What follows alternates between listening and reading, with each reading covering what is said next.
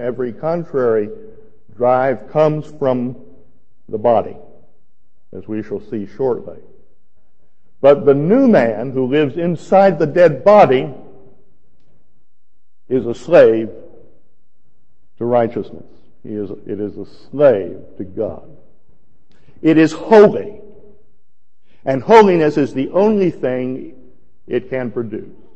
I just might say in passing, this truth is the fundamental basis on which the Apostle John is able to say in 1 John chapter 3, everyone who is born of God does not sin, because God's seed abides in him, and he is not able to sin because he is born of God. He's not talking about the total person. When he talks about the total person, he says if we say we have no sin, we deceive ourselves.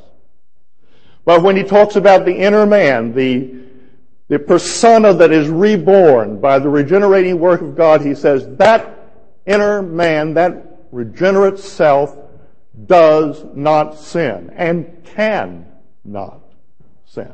Are you surprised that John and Paul agree in this doctrine? Although expressing it quite differently, they mean it exactly the same way. I like to ask people, don't you see this doctrine in Galatians 2:20? Remember it? I am crucified with Christ, and I no longer live, but Christ lives in me. What kind of a life does Christ live? Sinless. The only way to express the inner man that is born again is through holiness. That the inner man cannot express itself otherwise. Everyone who is born of God does not sin, cannot sin. You are slaves to God. You are slaves to righteousness. But we live in a dead body. You follow me? I have, for the last year or two, finally come out of the Neolithic Stone Age into the computer age. For years and years, people have been telling me, Zane, you ought to do your writing on a computer instead of on tablets by hand.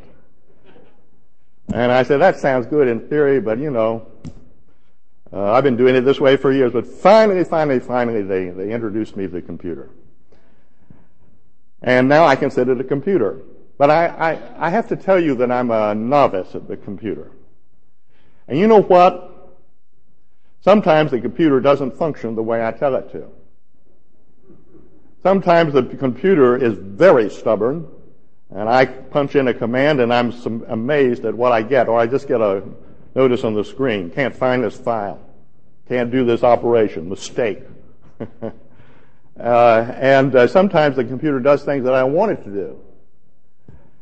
And there is a sense, my friends, in which the physical body in which we live is a badly programmed computer. It is programmed with sin, as we shall see shortly. And even though the new man always wants to do the right thing, the machine doesn't work that way very easily. That's just another way of saying the body is dead because of sin. Now, as Paul has already made clear to us, we are able to live the Christian life now because we're not under the law but under grace. And there's a little excursion here in chapter 7 into the subject of the law. And the first unit of this section, which is Romans 7, 1-6, tells us in essence that we have died to our old marriage partner, which was the law, and we have been remarried to him who rose from the dead, the Lord Jesus Christ, that we might bring forth fruit to God. Verse 4 of chapter 7. Therefore, my brethren, you also have become dead to the law through the body of Christ, that you might be married to another, even to him who was raised from the dead, that we should bear fruit to God. Paul says it was absolutely necessary to break the old marriage relationship with the law and to establish a new marriage relationship with the one who rose from the dead, because it is your union with him in his death, burial, and resurrection, which is the secret of bearing good fruit for God. Now, that leads to the second major consideration. If that's true, something must have been wrong with the law, right? When we were married to the law and we couldn't really live to please God until that marriage was broken. It's like having a bad spouse, right? No. In this unit of the chapter, the apostle is informing us that there was nothing really wrong with the law, but what was wrong with us. And he goes into a little bit of detail here. As it turns out, what is wrong with us is the body in which we are living. Notice verse 9. For I was alive once without the law, but when the commandment came, sin revived and I died. And then he goes on to say how the commandment which was intended to be to life became to death. Almost every Christian, I would say every Christian, has had this experience at one time or another. After they were saved, maybe not very long after they were saved, they were living happily in fellowship with God and enjoying their newfound Christianity. And then suddenly, some older brother or older sister in the Lord said, you shouldn't be doing that. And all of a sudden, it was like letting the air out of a balloon. And we found ourselves no longer enjoying the freshness and vitality of our fellowship with God. And guess what we were focused on? I'm not supposed to do that. I didn't realize that was wrong. Do I really want to do that or not? The commandment came. Sin revived. And I died. Notice verse 18. What we discover when we become focused on the law, even as Christians, is that the body is impervious to our holy desires. Let's look down at verse 18. For I know that in me, that is in my flesh, nothing good dwells. For to will is present with me, but how to perform what is good I do not find. What I discover now is I'm focused on the law, I'm focused on the command, and I can't get the body to cooperate. What I want to do, the body will not do. What I don't want to do, the body will, in fact, do. What is the result of this? Suggested in verses 24 and 25. But let's read from verse 22, which is the sum and substance of it. For I delight in the law of God according to the inward man. My inner man, which is enslaved to righteousness, is delighted with the law of God.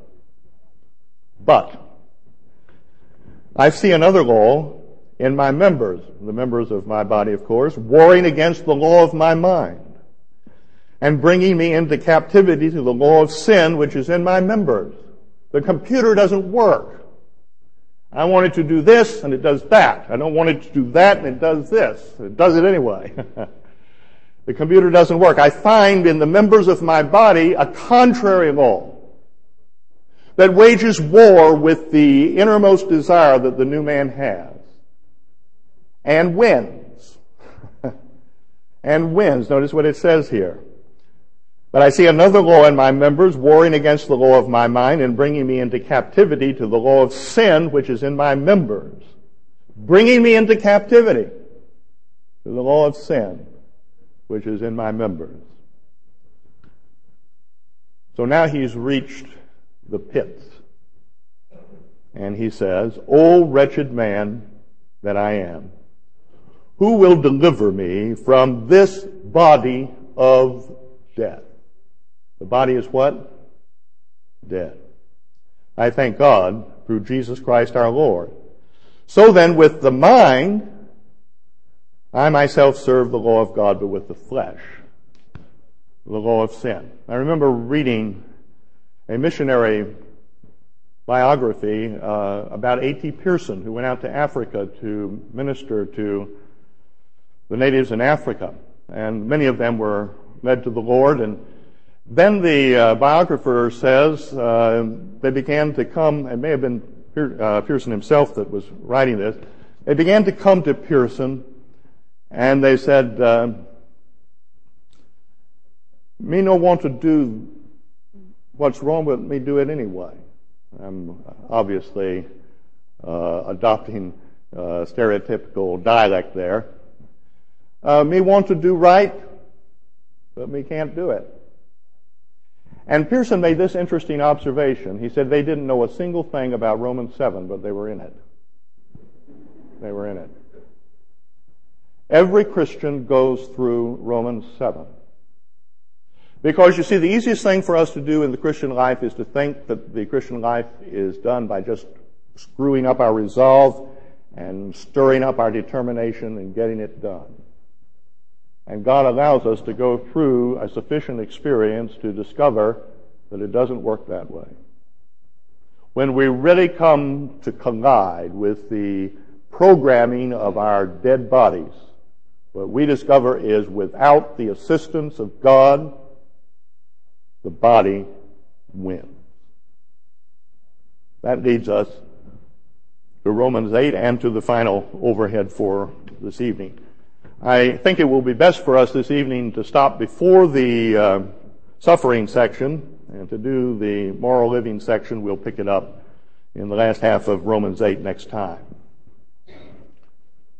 We obviously have reached a point in Romans 7 where the apostle himself is recording his own experience and he is baffled by it. O wretched man that I am, who shall deliver me from this body of death?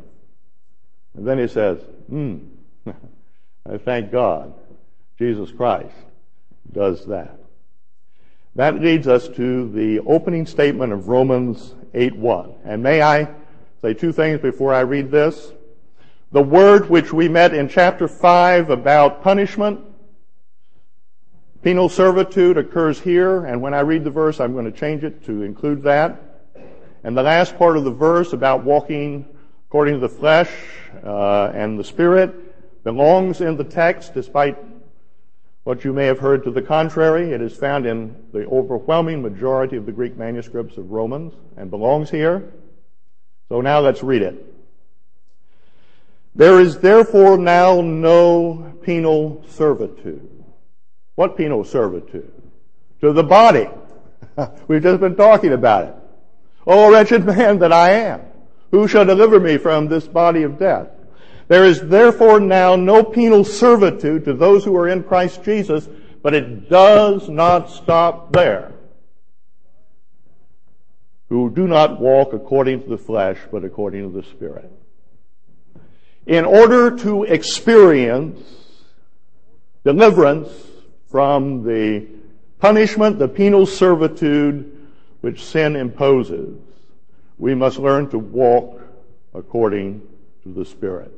Now the Spirit is introduced as the critical influence and person in the life of the Christian. Notice how he proceeds. For the law of the Spirit of life in Christ Jesus, I am alive in Christ, has made me free from the law of sin and death. For what the law could not do, in that it was weak through the flesh, God did by sending his own Son in the likeness of sinful flesh on account of sin, or as a sacrifice for sin. He condemned sin in the flesh.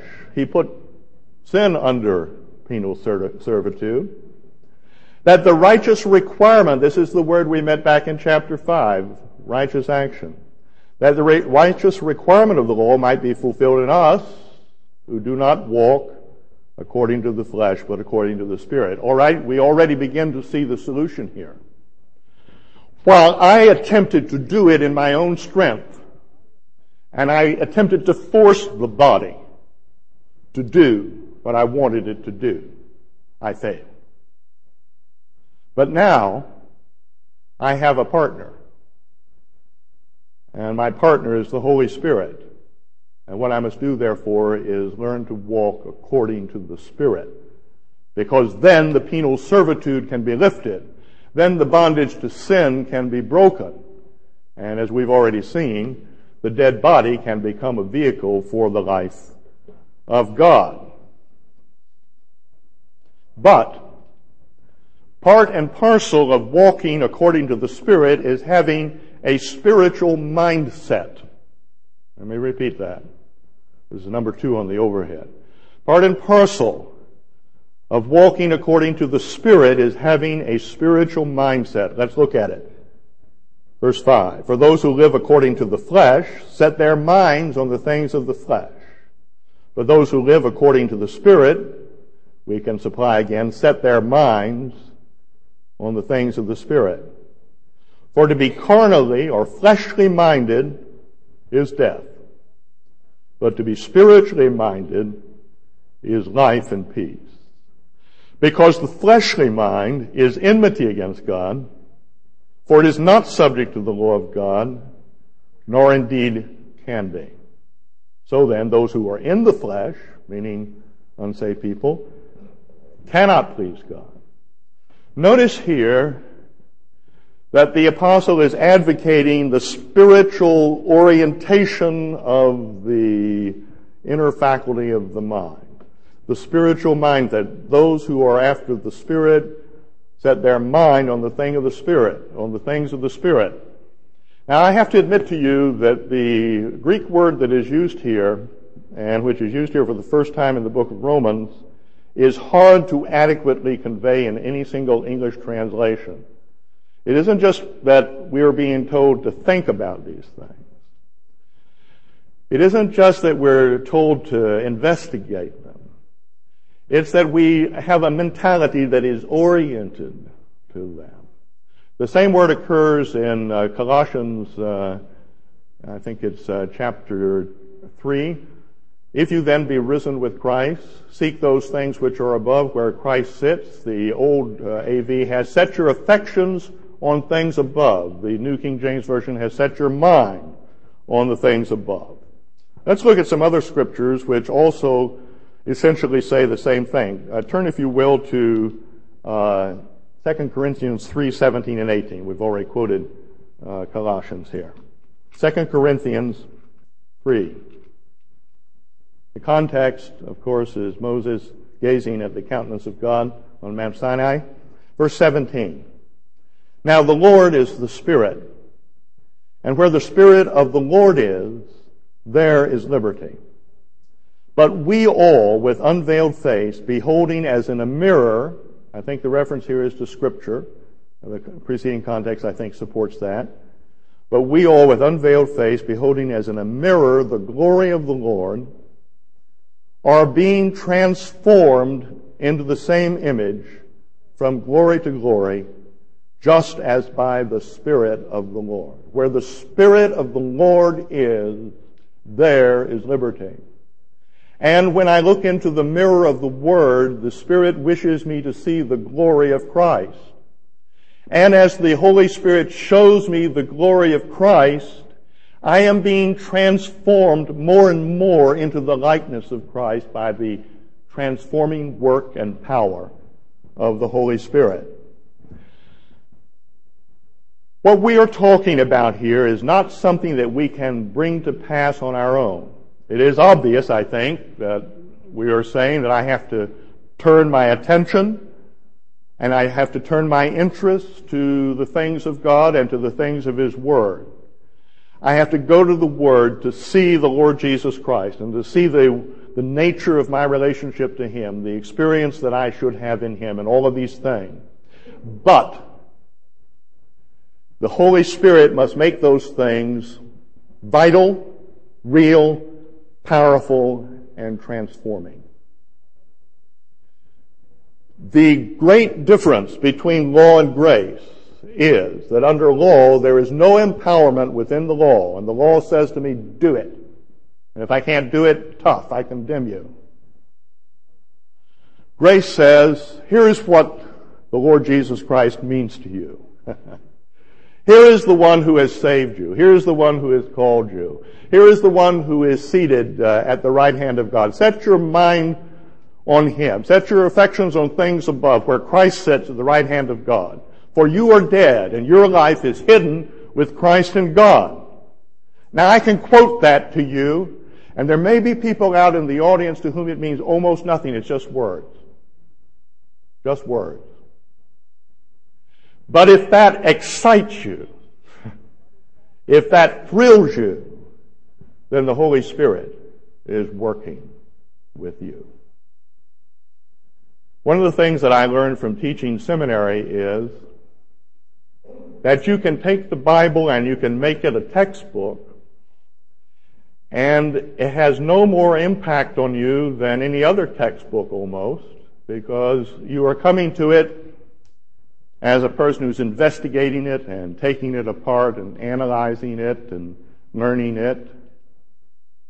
And you have no sense of the need of the Holy Spirit to take the truth that you are dealing with and to make it real and vital, dynamic, and transforming. The Christian life, my friends, is not a do-it-yourself experience. The Christian life is partnership with the Holy Spirit. It is partnership with the Holy Spirit. And I have to realize that if the Holy Spirit does not work with me through the Word, I'm not going to get changed. What does that imply? Well, it implies that, for one thing, I start praying about the Holy Spirit's work in me, right? If I don't give the Holy Spirit any time in the Scriptures, how is He going to use the Scriptures to transform me? Right? Some very obvious steps can be taken here. But finally, only the Holy Spirit can do it. Only the Holy Spirit can change you. You must be open to the Holy Spirit. You must be desirous of His transforming ministry, but you will not pull it off alone. He's the one who does it. That brings us back to our initial overhead and to the conclusion of our talk tonight. The Christian life is a miracle. Because here we are, living people inside of a dead body, and I cannot overcome the programming of that body by myself. However, if the Spirit of Him who raised Jesus from the dead lives in me, then the Spirit who raised Jesus from the dead can also quicken this mortal body. He can overcome the spiritual deadness of this body. He can reprogram me, if you want computer terminology. He can transform me. And He can make my physical body a vehicle through which the will of God is accomplished. Amazing. Wonderful. But we need Him. And we can't do it without Him. Okay. Let's have some questions. We went a little longer than usual tonight, but we'll take a few minutes for questions. Yes, right down here. Okay, I think one of the things we need to keep in mind is that if we approached the Scriptures with our mental faculties alone, just trying to study them and figure out what they said, we could probably go a long way in the Scriptures just figuring out what they said. And in fact, there's a whole cottage industry of liberal scholars who are doing exactly that.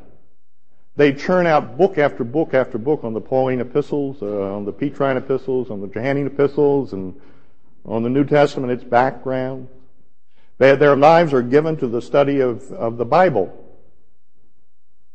But in some cases, they're not even saved. In other cases, they're not being even transformed by that. Why? Because they're doing this without the Holy Spirit. So the issue is, whatever I do and however far I go in the Scriptures, I must do it in the company of the Holy Spirit. And I must rely upon Him to make these things real, vital, dynamic, motivational, and transforming. Yes. You've used it correctly. I had it in the chart there, and due to pressures of time, I skipped over it. You'll notice that the preceding verse says, "But now having been set free from sin and having become slaves of God, you have your fruit to holiness, and the end, that is, the result of the holy fruit, is everlasting life." Now the question is, why is that possible? The answer, because the wages of sin is death, but the gift of God is eternal life. And the word gift immediately carries us back to Romans 5. Now, I have heard some people who have grasped the idea. I'm glad you brought that question up, by the way. That I really shouldn't be allowed to get out the door without addressing that question. I have heard people bring up Romans 6:23 and say it's right in the middle of a Christian living section, and therefore it doesn't refer to salvation, it refers to Christian living. I beg to disagree. The context is larger than Romans 6. The context goes all the way back to Romans 5:12. And it is in Romans 5:12 and following that we have the word gift used repeatedly. And the free gift is righteousness, but it's also the righteousness of life, life's righteousness. So Paul's concept is that with justification there is the impartation of eternal life as part of the free gift of God. And that is why it is possible for me to experience eternal life when I live for God. So I urge you to keep on quoting this verse to unsaved people. I do it all the time. Thank you. I think that's probably good enough for tonight. Thank you for your attention to a rather long discussion. Tomorrow night, hopefully, the discussion won't be quite as long and you can wrap up some of the questions that you may think of overnight. Let's close in a word of prayer, shall we? Father, we want to thank you for your word, which confronts us, first of all, with the reality of your grace to us, but reminds us of the weakness that we have, that we are individuals, though born again, living inside a body that is dead and impervious to your will and to your purpose, apart from the dynamic power of the Holy Spirit. Father, we pray that we may never fall into the trap of thinking that we can live the Christian life just by deciding to do so. But we pray that we may always rely upon the fact that we are indeed alive to you through Christ our Lord, and that the Holy Spirit lives in us and can help us to express what we are through the physical body in which we live. And realizing the struggle that we will always have with the physical body, we are anxious for the day when our body itself will be transformed into the likeness of our Savior's own glorious body. And then our bodies will be perfectly conformed to what we are already as those who are alive in your Son. Hasten that day, and in the meanwhile, help us to experience your transforming power. And we ask this in Christ's name. Amen.